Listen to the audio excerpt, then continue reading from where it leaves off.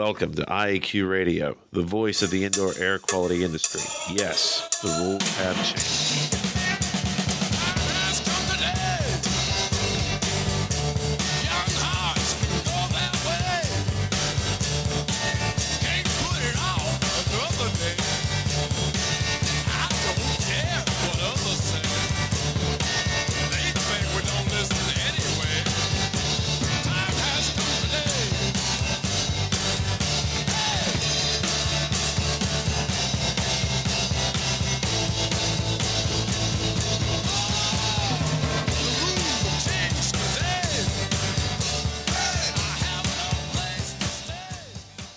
Good day wherever you're listening from, and welcome to Indoor Air Quality Radio for Friday, September 27th, 2013.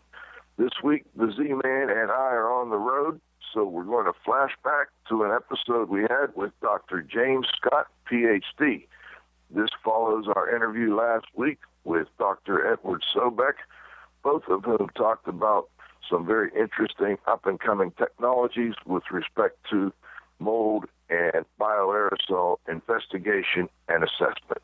We hope you enjoy the show. We've remixed it, and we've also cut out some of the other items that sometimes we do that would no longer be applicable. Have a great day, and we'll be back next week with the next live episode of IAQ Radio, which will actually be number 300. So this week is episode 299. Enjoy. Joining us later will be our technical director, Dr. Dietrich Weil. Today's segments include an interview with Dr. James Scott from University of Toronto and Sporometrics. We're going to talk about the past, present, and future of indoor microbiology.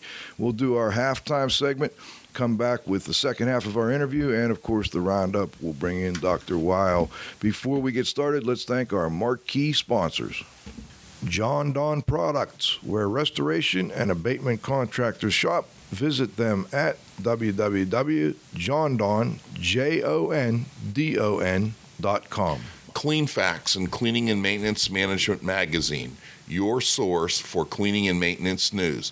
Visit them at cleanfax.com and cmmonline.com. Please be sure to thank our sponsors for their support of IAQ Radio when you inquire about their services and products. All right. Don't forget we have ABIH, IICRC, and ACAC renewal credits. Just send me an email at joe.hughes@iaqtraining.com. We'll get you set up. Last but not least, please visit the IAQ Training Institute website for the most current dates for the training you trust at iaqtraining.com. Dr. James Scott is a professor of occupational and environmental health at the University of Toronto, and he specializes in the recognition, evaluation, and control of microbiological hazards in the workplace and community. He is also the laboratory director of Sporometrics, a large accredited Canadian environmental microbiology laboratory currently celebrating 20 years in business. Dr. Scott has published over 50 journal articles and book chapters on environmental microbiology, and his work was recently the subject of a feature in Wired magazine. He also gave the keynote presentation at this year's IAQA conference, and it was titled Past, Present, and Future of Indoor Microbiology. Fascinating and current information. We look forward to the interview. Let's see if we have... Do we have music for this? Okay, we've got a little musical introduction, then we'll bring him on the line. On the inside of a bread I knew stood a mold that Fleming knew. First antibiotic to kills bacteria, and this is true. Old classified tubes, shape structures, reproduce. It's a mold that's massive, red like fungi, rooting cuts like fungi. Hefty back for ball from spores are moving, growing body shooting, using it and moving.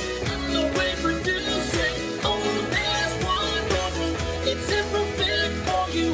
Once that you will live,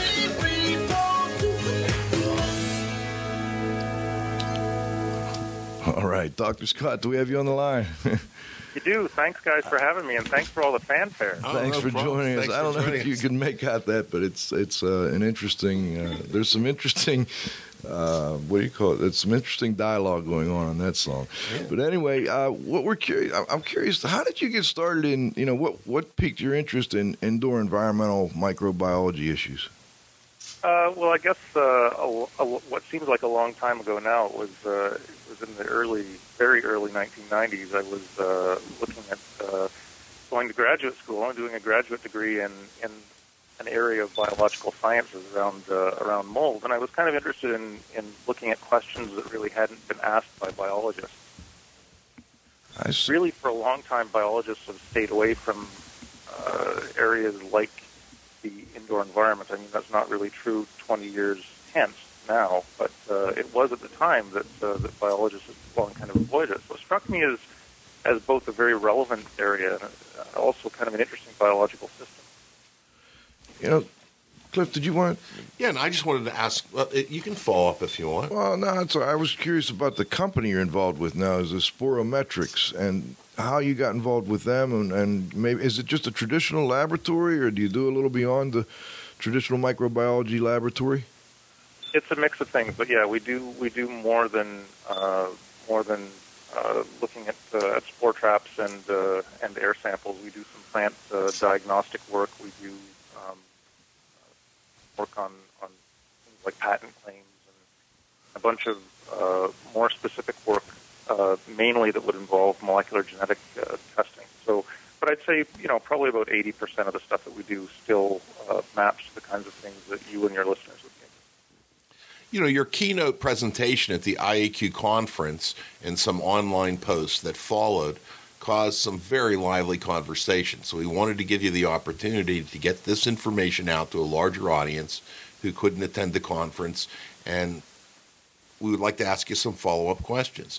I guess, first of all, can you tell us a little bit about the history of indoor microbiology? Sure. Well, it's not a new area.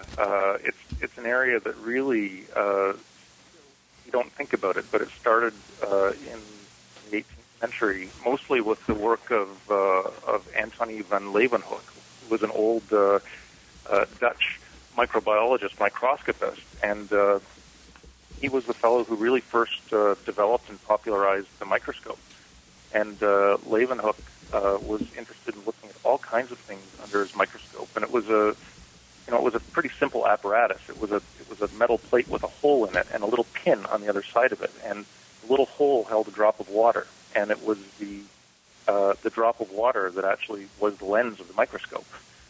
So you had to get your eye up really close to the thing. But Van Leeuwenhoek looked at all sorts of things under his microscope, and he really popularized it to the extent that in the 100 or 150 years that followed him, he really created a culture of I'd say gentleman scientists who looked at everything from the stuff under their fingernails to their house dust and their excrement and everything you can imagine. And aerobiology, as we know it today, kind of grew out of that culture of gentleman scientists of the 18th and 19th century. So towards the end of the 19th century, Louis Pasteur took it a step further and actually started culturing microorganisms, although he didn't necessarily know what they were at the time, but cultured them out of air. And he was especially interested in yeast that ferment materials to make wine and beer and things like that. But interest that Pasteur brought to the study of microorganisms led people to think that maybe we could look at the air as a source of the agents of human disease like cholera, and that led to a couple of decades worth of people sampling the air looking for the agents of cholera, and that's really where it began. So a lot of the what we do today, the sorts of air sampling methods that we use, really those built on work that Pasteur and some of his contemporaries did in the late 19th century, around maybe 18. I'm curious why you're doing a presentation on the past, present, and future, and I know most people are interested in the present and the future of this issue. But I'm curious why you spend a lot more time at the conference. We don't have as much time here going over the historical perspective. Can you fill listeners in on why you felt it was important to bring up that historical perspective and get people more familiar with it? Well, I guess I think we're in folks who are interested in indoor air quality. We really are building on the work that these scientists long ago initiated, and there hasn't been as much of a recognition, I think, in the community as there might be of the importance of that history. So I'll give you a quick example. I've got a colleague in my group at the university who's an industrial hygienist, and we've long had this dispute that volumetric air sampling he alleges was started by the mining industry in the 1920s and 1930s, and this is patently false. Aerobiologists were sampling particles in the air using volumetric methods long before industrial hygienists were doing it. So I like to tell him that what he likes to think of as being the science of studying particles in the air that was really advanced by industrial hygiene, started by aerobiologists, indoor air guys. So he doesn't like it when I say that. Well, they started before we had electricity and batteries and all of these things, and there was a fascinating instrument that was developed to assist with actually collecting volumes of air. Can you just mention what that was for the listeners? Yeah, it was crazy. It was, of course, there was no electricity. So how do you pump air without a pump that runs on electricity? You use water. And the fellow who did this was a contemporary of Pasteur's, Pierre Miguel, and he was also in Paris. And Miguel had this thing that contained 4 liters of water, and the water drained down through a tube that was connected to a little P-trap. And the gravity drainage of water through that P-trap created suction through a hose that he connected to basically an impaction sampler. It wasn't really all that different from some of the things that we use today for IAQ sorts of methods. And using 4 liters of water, this is the thing that's really stunning, he was able to pump a cubic meter of air through this device. It's really remarkable. And, you can look at his drawings, and you can almost predict what the collection efficiency of this thing is going to be. Really, really a stunning work that these guys did without very much to work with. Yeah, it is fascinating. I have the diagram. I have a copy of your paper, and maybe I hope listeners can get a copy of it. We'll ask you later if we can give them the link or something like that, because it's fascinating reading for those of us that do this work. And then, before we go on to the present, I have one more question about the past, and that is, in reviewing some of the information in your paper, it occurred to me that some of the sampling that was done hundreds of years ago, even some of the earliest sampling, really was fairly accurate, I guess, when you look at least what was known, and even compare it to what was done here recently over the last, 30 or 40 years. They had a pretty good idea of what was going on with respect to what we know about at this point in time, or what we did know over the last 15 years. Is that accurate to say? Yeah, absolutely. Like many of the samplers that we use, the slit impaction samplers, and there are all sorts of variations on slit impactors. Most of those trace their development back to the 1950s, maybe late 1940s, early 1950s with the Hearst spore trap. And, very little has changed. We've tinkered with the flow rates a little bit. We've adjusted the width and length of the slit. But essentially, the technology remains the same. So when you look at the work that these older workers did, in many ways, it's very comparable to the kinds of things that we do today. So, when you look back at the data that they collected, you actually can learn a lot about it. There's a great paper that everyone should know about. It was air sampling data, but it was air samples that were collected in a flight over the high Arctic by Charles Lindbergh in the 1940s. And Lindbergh took this polar flight. No doubt there were some side military interest in doing it, but at the time he collected air samples, and the air samples were analyzed by microscopy. And we look at the photographic plates in the paper that was published, and you can identify spores and pollen grains of all kinds of fungi and plants. And yet these are about a mile above the Arctic. So, thinking about long-range transport, which is an area of great interest now, particularly in terms of climate change and understanding airflow patterns and all kinds of things, we actually can learn a lot from looking at some of these older data. One more old one before we go. I don't think, did you mention Darwin and the fact that he was one of the first people that collected bioaerosol samples? I don't think you did. I don't think you did. And I know I talked to Dr. Wow, and being a good German, he'll be happy to know that Darwin sent his samples to another fellow German. Is that accurate? Yeah, so that I would say, I'd put that right at the beginning of aerobiology, and I did so in my talk. So Darwin, as everyone knows, set out on a ship called the Beagle that ultimately ran through the Galapagos Islands, and he was quite interested in looking at the shapes of finches' beaks and things like that. And from that founding work that Darwin conducted, we know a lot about evolution today. But Darwin, he wasn't just interested in birds. He was a naturalist. He was interested in corals and all kinds of things, and he was a good observer. And he noted that when the ship passed just to the west of the African coast, as it was making its journey into the southern hemisphere, there were dusts that accumulated on the deck of the ship, despite that he was about maybe 500 miles off land. So he's kind of curious to know where these dusts came from. He swept up a bunch of them and had them sent back to a colleague of his, Ehrenberg, who was a German biologist. And Ehrenberg looked at them under the microscope, and they were microscopic plants and animals, basically. The shells of coccoliths and foraminifera, things that are planktonic organisms. And we know now that that those organisms increase in their numbers when iron-rich dusts from the Sahara are blown by the trade winds and dumped into the ocean. So while there was, I guess, the expectation when they looked at those samples that they wouldn't find anything living, in fact, most of the particles that they found in the dust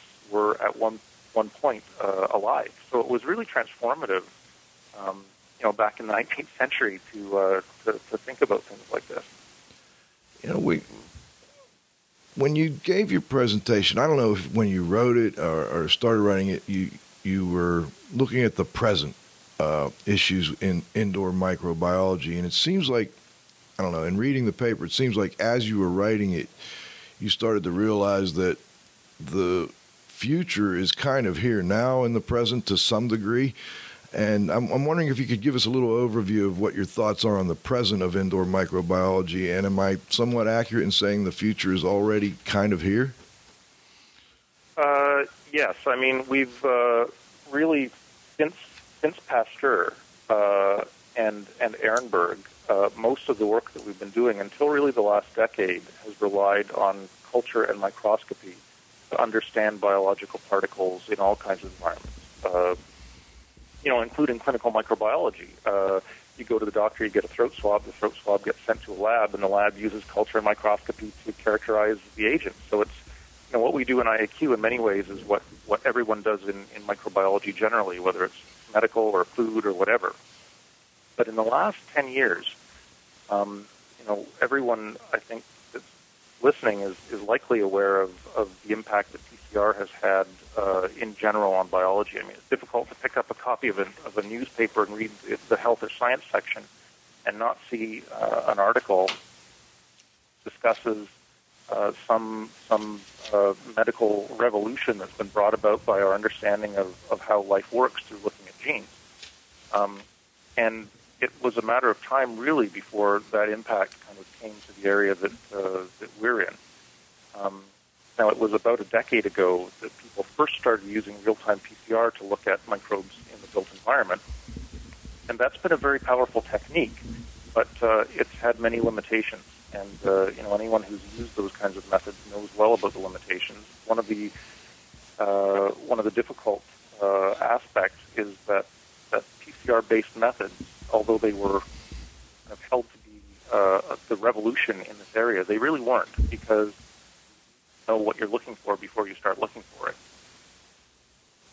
That's useful for looking for some kinds of agents, but it wasn't really helpful, I think, for practitioners to do sort of a broad, what's there kind of test, in the same way that we do now with culture plates or core trap samples. But recently, there have been some really significant advancements in really carrying those PCR-based methods to the next step, to be able to use them to characterize everything, not just one or two things, or what you might be looking for. So it's really those kinds of methods that are now starting to have an impact, I think, in this area. And we're going to, over the next 5 to 10 years, see these online in some areas of IAQ practice. So I guess one of the impressions some people got was that the current laboratory,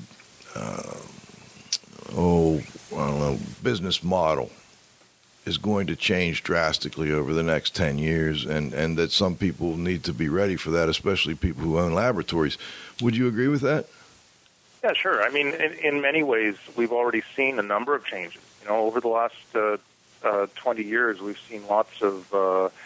Initially, in the mid 1990s, there was a flurry of many small laboratories opening and working, doing lots of good work, and over maybe the last 15 years, we've started to see lots of consolidations in those laboratories and kind of changes in terms of how and when and why environmental sampling is conducted. We've seen increasing levels of regulation at different levels of government, and that's true in the U.S., it's true in Canada as well. And we've seen a growing understanding on the part of practitioners about when sampling methods can be useful, when they don't really advance questions. So, I think there have already been a number of changes on the laboratory side that have changed business models and kind of altered that landscape. This is just one more. You just made my day when you said that someone like yourself who kind of looks at this from above, looks at it from more of a research side of things, said that, I want to make sure I have this right, that there's a growing realization from practitioners that these things are changing, because I hear so often from people who are critics of the industry that the practitioners in the industry aren't changing with the times and that we're using these old methods and we're not taking new things into consideration. And I'm just curious, is that, I assume that's what you're seeing. You're seeing people are actually changing their ways. For sure. I mean, I think, the change is slow to some extent, but changes in other areas are slow as well. So, in clinical medicine, for example, that's an area where for sure there's a lot of change, but it's slow. And there are reasons why, the change isn't a kind of revolutionary change. It's more of an incremental change, and that's just because it lends stability to the area. So from my area of practice, and I wouldn't say that I'm looking from above at all. I'm looking really laterally. I mean, the people who are doing this work are sort of the ones who are staring down at it, but I'm kind of looking at it from the side as someone who's a laboratory practitioner, but also an academic with a strong interest in the area. But no, I see that that IAQ folks, there's a tremendous amount of interest in that community in what's new. How can we use it? Is it worthwhile? Isn't it worthwhile? What does it mean? It's that community has been for the last 20 years, as long as I've been involved with it, very forward-looking community, and meeting with some of these emerging methods in molecular genetics and how those might improve the tools and the ability to characterize environments and understand health effects. I think this community is primed to take those up as long as they can understand what they mean and how they can be applied. I'd like to talk more about that emerging, the future, so to speak here. But let's take a little break. We've got to do our halftime. We have to thank our sponsors, and we're going to just run our sponsors real quick, and we're going to come right back to you. Sure. Thank you.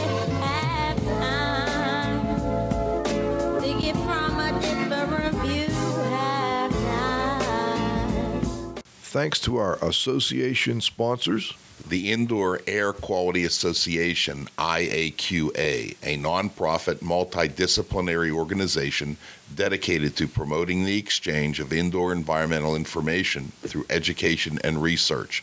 Visit them at www.iaqa.org.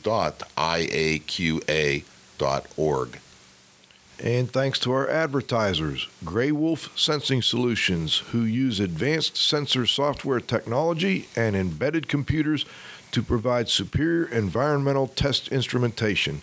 Visit them at wolfsense.com. Legends Environmental Insurance Services, the experts in insurance for environmental consultants and contractors for over 20 years. Learn about them at legends-enviro.com. And, of course, our marquee sponsors. John Don Products, where restoration and abatement contractors shop. Visit them at www.jondon.com. Indoor Environment Connections, the newspaper for the IAQ industry. Subscriptions and advertising information are available at ieconnections.com. Clean Facts and Cleaning and Maintenance Management Magazine, your source for cleaning and maintenance news. Visit them at cleanfax.com and cmmonline.com. Please be sure to thank our sponsors for their support of IAQ Radio when you inquire about their services and products. Okay, we are back for the second half of our interview with Dr. James Scott from the University of Toronto and Sporometrics. Dr. Scott, do we have you back on the line?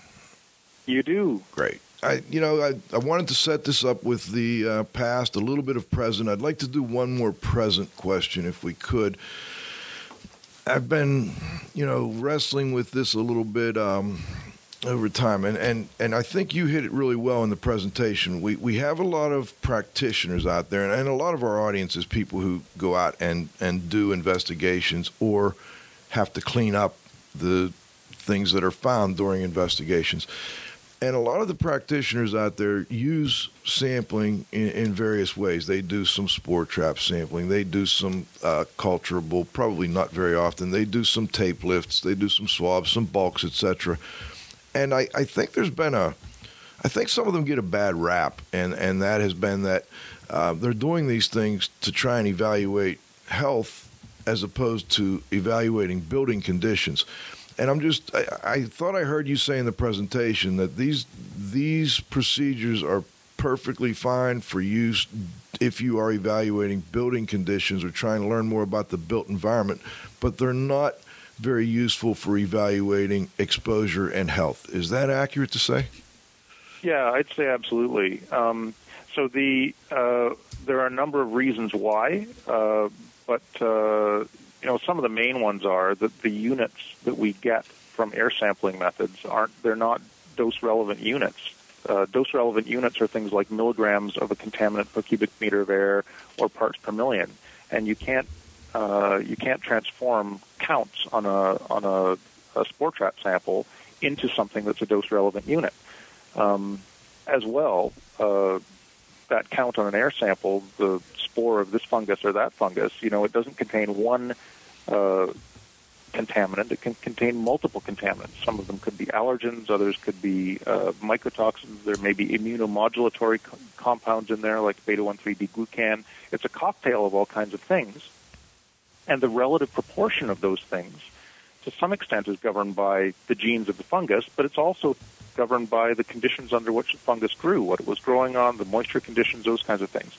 So you really, you may be able to get a little bit of a very rough sense, but in terms of understanding really that exposure, those methods fail. So when we try to understand exposure in the context of population health studies and how particularly indoor environmental exposures relate to the development of disease, we don't sample air. It's just it's not a reliable method. We usually sample dusts. So that's an area that has to some extent been used in indoor environmental investigation, but I'd say it's a really underused method if your goal is to try and understand health exposures. No, I'm not sure I understood it's an underused method if your goal. So people should use it more if they're trying to determine the health exposures in buildings. Is that what you're saying? Yeah, I mean, I think if you want to be able to say that that an environment, that there's a higher than average exposure to a particular group of microbial contaminants in an environment, the thing that you need to look at really is the dust and not the air. So the case that we run into in population health research mostly is things like endotoxin and beta-1,3-D-glucan. And by understanding, first of all, how much dust there is in the environment, that we'd call the dust loading. So if you vacuum from an area of flooring to understand the number of milligrams of fine dust per square meter of floor, and then look at the concentration of the contaminant of interest, whether it's an allergen or glucan or something like that, that gives you a sense of what the potential for exposure is in that environment. And that's the thing that's meaningful to health. Now, where the organisms originate, it may be from building materials, it may be from all sorts of other sources, but that's a very different question. So if you want to understand something about the building environment and the performance of the building, or a moisture problem, or some kind of building-related failure, then I think it's reasonable to use use air sampling and bulk material sampling and things like that. But if you want to understand questions that are specific to health questions, then you need to use the methods that the toolkit that folks who do that kind of work use. And they don't sample air; they sample dust.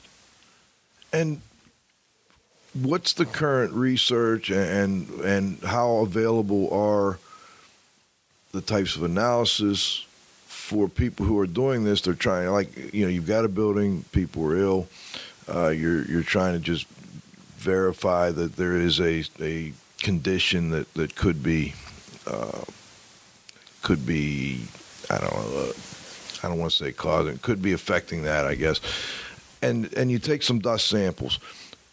I thought I heard beta-glucan was one of the things you would look at, but how available is it to do analysis of beta-glucan, or should we just not waste our time with that?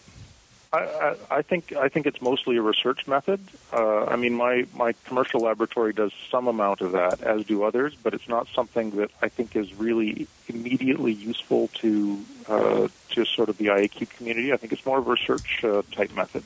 Okay. I think most jurisdictions in the states that have taken a position on indoor molds, for example, are probably just like the few jurisdictions in Canada that we have that have taken a more formal codified position on molds, and that is that molds shouldn't be growing in buildings. So if I can establish that there's a mold growing in a building, then I know a priori that it shouldn't be there. So get rid of it. It doesn't really, there's no point expending a lot of effort trying to understand anything beyond that. Now, with respect to the health effects, I'll back up a little bit. There's still a lot that we don't really understand about health effects and exposures to microbes in the built environment. There are some things that are really crystal clear. That is, if you're the dust exposure to dust mite allergen is causally related to the development of asthma and allergic disease. That we know. That's very clear. There are other microbial allergens, fungal allergens, and some plant allergens that exacerbate those kinds of illnesses. But apart from that, we haven't the data set to be able to determine those causal linkages. So while we know quite a bit about those, and we know a lot from animal models in terms of what we expect of certain of these exposures, there are still many, many questions that remain. So I really think in many ways that it's beyond the scope of what the IAQ community can sort of bring to these questions, at least alone, in the absence of support from sort of biomedical research enterprise, to be able to even expect to answer questions on health effects when we have very, very large studies that have looked at and continue to look at these kinds of effects, and we still have lingering questions. Again, I expect that in the next 5 to 10 years, many of these questions will be answered. So, for example, in the United States, you have the National Children's Study, which is a study of 100,000 children, where there's a very, very detailed characterization of the children from a clinical standpoint and the environments where they live, both from the standpoint of looking at dusts and microbes and all kinds of things. And it's work like that, I think, that's going to shed light on how we interpret these kinds of findings. We're going to run a little late. I don't want to get too off on a tangent, but I do have to ask a question, because a lot of our listeners, and myself included, we deal with projects where people have health issues in a building. There was a moisture problem in the building. The moisture problem has been solved. Now we have to help the owner determine how far to go with respect to tearing out, for instance, carpet. Carpet's a huge issue for our listeners. We have carpet cleaners. We have people who do disaster restoration work. We have a lot of mold remediation, mold investigation type people. And I'm trying to give them something for now to help them gauge, when do we tear out, remove and replace, or remove it and replace it with some other product, or, and I'm wondering if you can help in any way. I don't know if you see what I'm grasping at here or not. Yeah, a little bit. My PhD thesis was on dust and carpet, so it turns out to be an area that I know a little bit about. Okay, great. But even in very normal environments, you can still get 100,000, 200,000 colony-forming units of a range of fungi from carpet dust. That's completely in the absence of indoor growth sites.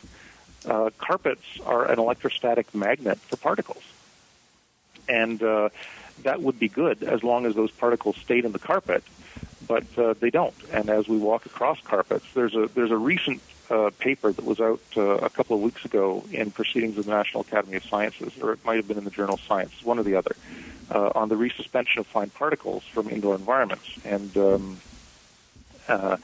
it echoes things that others have found, and that is that as we go about our day-to-day lives, we're surrounded in this shell of very fine particles. So anyone who has susceptibilities to diseases that may be exacerbated by inhalation exposure to those particles, so allergics or asthmatics, needs to get rid of the carpets, and that's that's advice that allergists have been giving their patients for years. And that doesn't really change.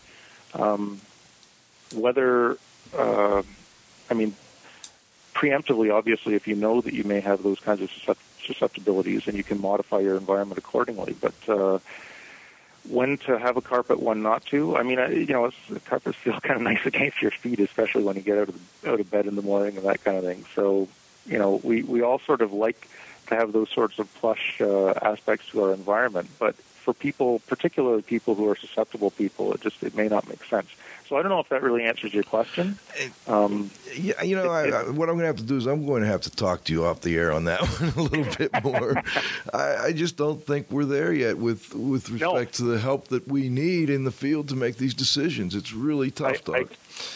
I agree 100%. And, the same is, it can be extended to products that we call green products. Some of our work has looked at trying to understand the use of cleaning products in the built environment, and limonene, for example, which is the essential oil of citrus, is used very widely as a natural cleaner.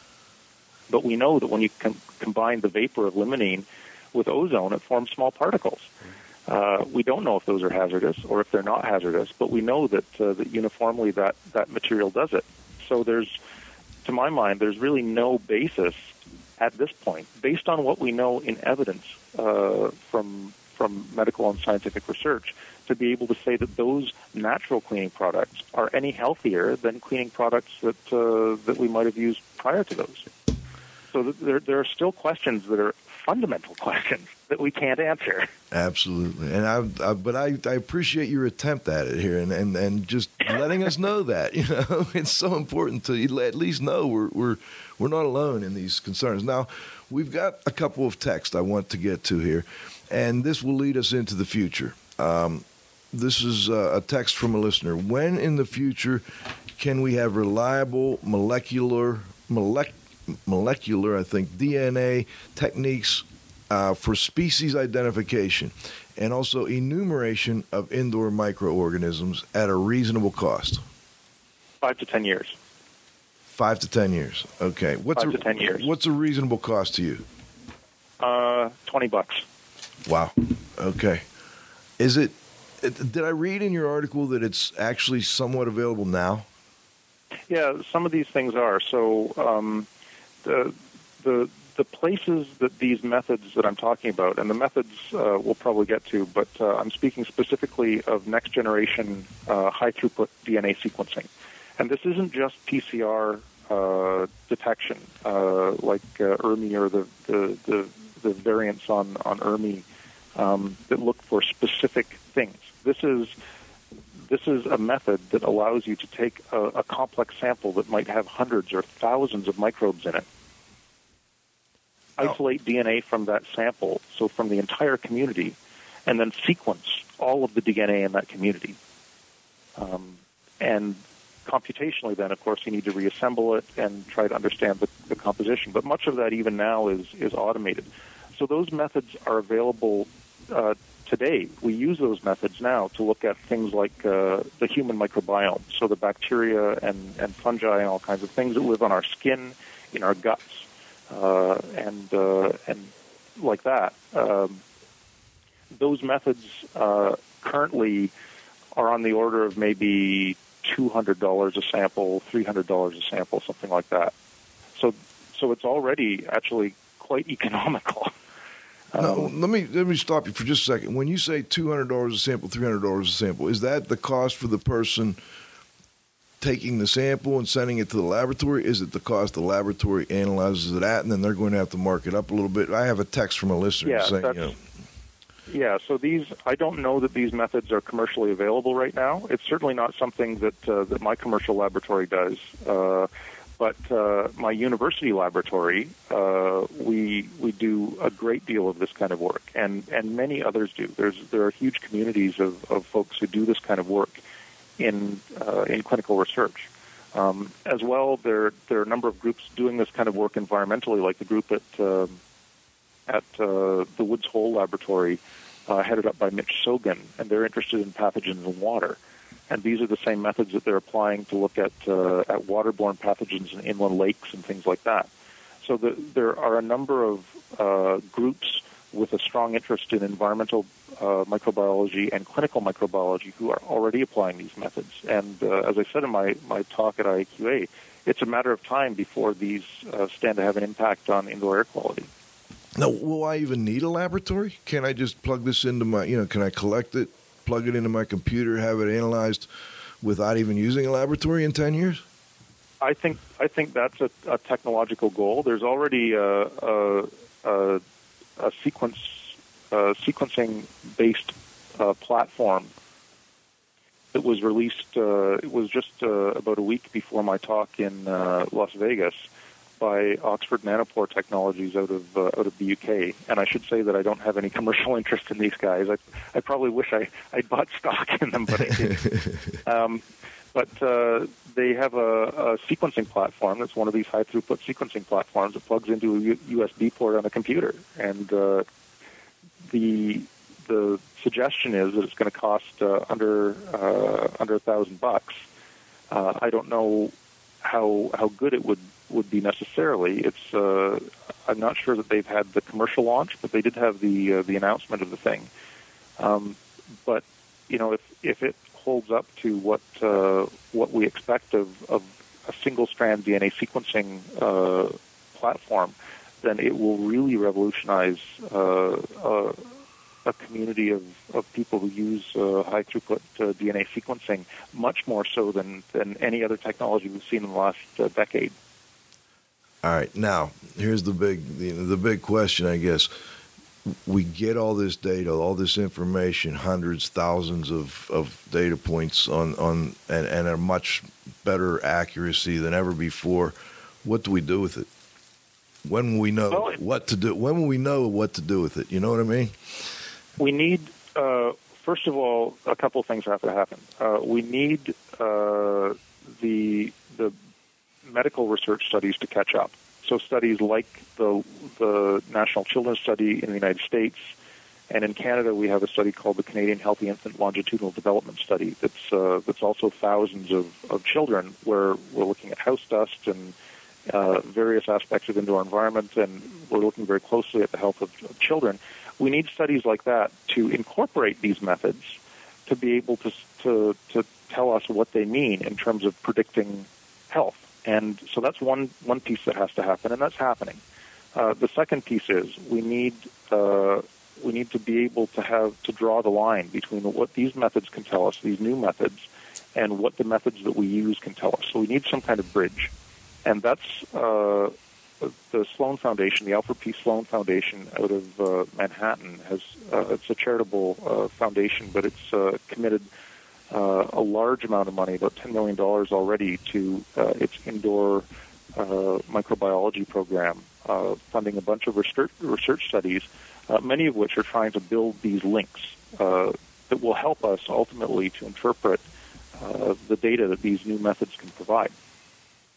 So I think that it's only once that we get some of that information, which I really see coming in the next 5 years, that practitioners will be in a position to start thinking about how these methods might be employed. Fascinating. That's very interesting. Now, I just want to shout out to Dr. Tang out there. He's just sent me another one. Is the result quantitative or qualitative for each species identified? And Wei, let me know if we answered your question on the cost. Go ahead, Dr. Scott. The result should be semi-quantitative, and that probably doesn't help. Ultimately, I think that it's possible to do these methods quantitatively. Currently, we use these methods semi-quantitatively, so the number of copies of a particular sequence that we get is somewhat reflective of the burden of those microbes in the sample. But if we want to be strictly quantitative, we would conduct one of these tests using high-throughput sequencing, and then we would come back in to look for specific organisms using real-time PCR to quantitate. Okay. So currently, I'd say that they're not completely quantitative, but all of my work with these methods has been based on gut microbiome in infants. So I've got a laboratory at the university right now that's full of diapers, and we've been looking at the influence of antibiotic use in early life on changes in the gut microbes in babies, which we think is one of the underlying reasons for the asthma epidemic currently, is the disruption of gut microbes by antibiotic use. So I can tell you that when we apply these high throughput sequencing methods to baby poop, what we see quantitatively quite reflects what we expect would be present in the stool samples of babies, and it's the real-time PCR that we've done to look at some of the more common microbes has confirmed that. So I think down the line they're likely to be fairly robustly quantitative methods. Currently, they're not completely. Wow, you just raised like 25 more questions in my mind when you brought that subject up. Thank you, but obviously we won't make it into that today. But what we'd like to do now, Dr. Scott, I really want to bring our technical director, Dr. Dietrich Weil, on. We go to what we call a roundup. We're going to pause for just a moment, bring Dieter on, and go around the horn here one time and have everybody ask one final question. Great. Move 'em on, hit 'em up, move 'em on, hit 'em up, rawhide. Cut 'em out, ride 'em in, let 'em out, cut 'em out, ride 'em in, rawhide.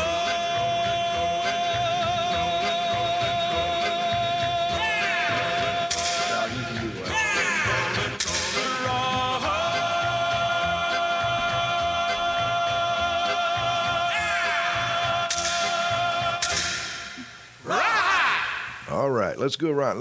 Cliff, I know you wanted to start first. Let's do you, then Dr. Weil, then myself and Val.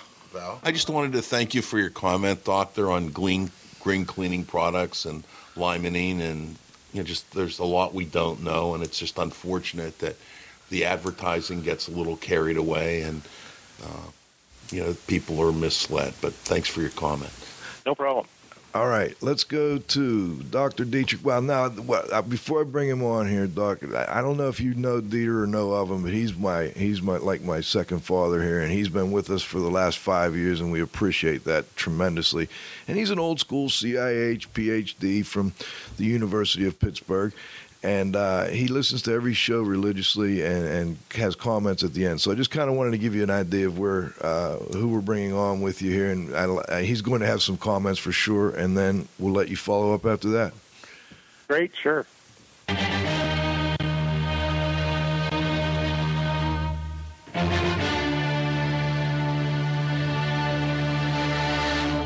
Dieter, let me correct that. Old school with the most open mind I know. Dr. Wow. Well, that is fine. I have gray hair, and I attended schools and universities for a long time. And thank you for my good friend Beethoven over there, who was German, but he made most of his money and compositions in Austria. I think he made more money over there. That's all right. Do I have comments? Good God, do I have comments? Thank you very much, Dr. Scott, for your first 10 minutes to turn us back by about, 300 or so years with Leeuwenhoek and Charles Darwin. I mean, two absolutely brilliant people who revolutionized the whole field of science. It's just unbelievable. I wish I could have breakfast with them, or lunch, or dinner, for that matter, or for that matter, a beer. But I liked the one comment you made, Dr. Scott, is I think we are fortunate to know that there is a lot of work to be done in the future, and I like that. I'm at the end of my career. I'm not going to stand in the front line anymore. I don't have a laboratory anymore. I don't have students anymore. But I hope there will be other people who will pick up where I left off.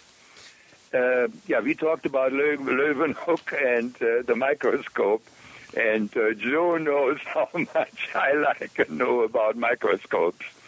He has like $25,000 of a microscope in his house.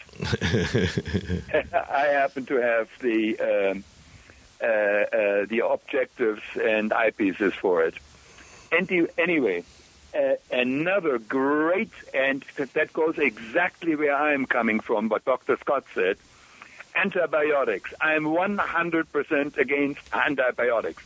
When I was a kid, I didn't know what asthma was. I didn't know what autism was. I didn't know what breast cancer was. And I think we are overwhelming that poor little system that has just been born, and we got to vaccinate it. You do it this and this and this for somebody to make $50. I think it's absolutely ridiculous. And and Joe knows the answer, I have a very good example. Myself, I was born and raised in Calcutta, India, when nobody knew what a syringe was. I grew up in Germany during the war without water, without electricity, without gas, without anything. I never, ever got vaccinated. I have, as we found out later on, beautiful, homemade, tailor-made antibodies in my bloodstream. It is great. And now, Dieter, let me ask a question. You're not saying we shouldn't use antibiotics at all, though, right? I mean, no. Okay. The vaccinations, antibiotics are fine. Okay.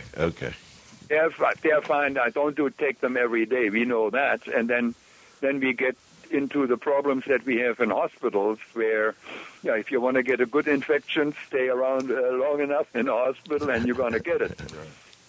No question about that.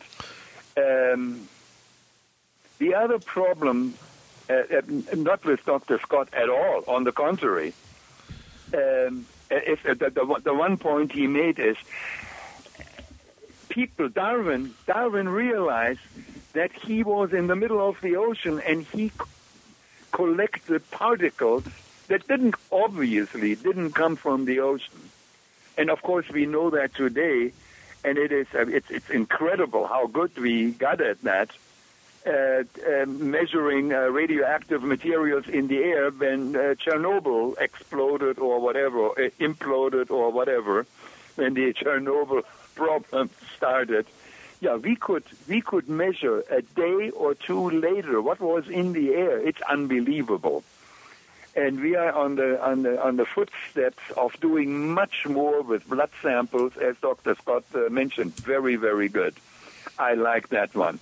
But yeah, there are tons of other heroes in my life, Semmelweis and the French scientists who were there, the German scientists who were there. It's the British. I mean, I'm not zeroing in any one of them. What these guys did and their foresight, and I said, boy, there is something wrong here. I don't know what it is, but if we do this and this and this, we do it. The other problem, and again, nothing to do with Dr. Scott, I worked at the University of Pittsburgh for, 30 years or something like this. And I found out that sometimes I had a problem communicating with MDs because they thought they were at the top of the food chain and everything was below them. And I said, hey, I worked for 10 years and I'm a multimillionaire and I retire. I don't like that. And in many instances, I found out that I knew a little bit more as a mechanical engineer. I knew a little bit more about the lung, and I knew a little bit about the outer ear, the middle ear, and the inner ear. And yeah, they had lectures on that. They didn't know. I mean, everybody knows that loud noise produces hearing loss, noise-induced hearing loss. But I think that is one of the problems, and I like Dr. Scott to talk about this. And I said, look, I'm working with all of them. I'm not the best in the world. I'm not the greatest in the world, but I can learn from other people, and they can learn from me. I have absolutely no problem with that whatsoever. And I better shut up because it's 1 minute past 1. All right, Dieter. Thanks as always, Dr. Scott. Let me take something that Dieter said and kind of get my final question in. He was talking about some of the past scientists and some of the great contributions they made, and I didn't hear you mention one of the current people that I think people should be aware of. It seems like there's kind of a second revolution in science going on right now, and one of the people that I saw speak last year was Dr. Craig Venter, J. Craig Venter, and I believe a lot of the work you're doing was somehow spun out of some of the things he's doing. I don't know if you want to comment on some of the work he's doing and how it ties in with what you do. Sure. Well, Craig Venter in the 1980s, of course, was the fellow who discovered something called the polymerase chain reaction, which is a surprisingly easy method for photocopying DNA. I mean, so easy you can do it at home in your kitchen without any technology whatsoever and just a very few reagents. That discovery has catapulted the entire science of biology and all of medicine into orbit from where it was prior to that discovery. And when Venter first developed the method, it's one of these stories where it was so revolutionary that no one knew what to do with it. And it's taken really the last 30 years to catch up and to discover all of these things that we can do with that method. And subsequently, others have discovered, ways to leverage PCR and get it to do really phenomenally interesting things. So to echo something that Dieter said, this, it must be satisfying to kind of, sit from his perspective as having seen what's happened in the sciences for so long, and to understand that there is such an exciting future for this area. Like, we're really at the brink of some extraordinarily interesting things. Venter is one of these guys. He's sort of the modern version of Dr. Semmelweis Darwin and so on. But it's good to know that these things continue, and we've got a lot to look forward to. We do, we really do, and it's fascinating. I really appreciate you coming on. And before we go, I know you're a busy man, but if Val, could you want to ask the last question here, because we always like to give you the last word. Yeah, Dr. Scott, thank you for joining us today. Is there anything that you would like to add to our conversation today? No, I think this has been a lot of fun. I of course, like to talk to people who are interested in these kinds of things. So it's always a pleasure to talk to folks like you and also your listeners, who may be sitting back and scratching their head and thinking, what might the future be like, and what perhaps can we do with some of these methods? And it's really, it sort of comes from people who sit back in their chair and think about these things. That's where the revolutions happen. Those are the folks who think about what the next application is going to be, and that's where we're going to be in 10 years. So I was excited to be here, and thanks for speaking with me. Well, we appreciate you joining. And is your paper, is that something that people can get freely? Should they email you? Should I post a link to it? How do you want to handle that, or is that? Yeah, either or, absolutely. If they want to email me, my email address is jscott@sporometrics.com. So that's SPOROMETRICS.com. Feel free to email me, or if you have a copy, I believe I sent you a copy. You could post that as a link as well. Or if anyone wants additional information, they could feel free to contact me. Yeah, I'd love to get this out to the people who attend some of our courses and so on. I just think the information is so valuable for them, and I couldn't agree more with what you said. Some of those people will be the ones who will take this, the revolutionary information and figure out what we're going to do with it. And that's going to be the issue, I think. Yes, absolutely. And we really appreciate you helping us move in that direction, and hopefully we can get you back here someday. Excellent. All right. Joe, Cliff, guys, it's been a pleasure. All right. Thank you. Thank you. This is Radio Joe Hughes saying thanks to this week's guest, Dr. James Scott from the University of Toronto and Sporometrics, of course, to my co-host, the Z-Man. Great show. To Technical Director, Dr. Dietrich Weil, but most importantly, our growing group of loyal listeners. Thank you all for being here. Come back and join us again next Friday at noon for the next episode of IAQ Radio.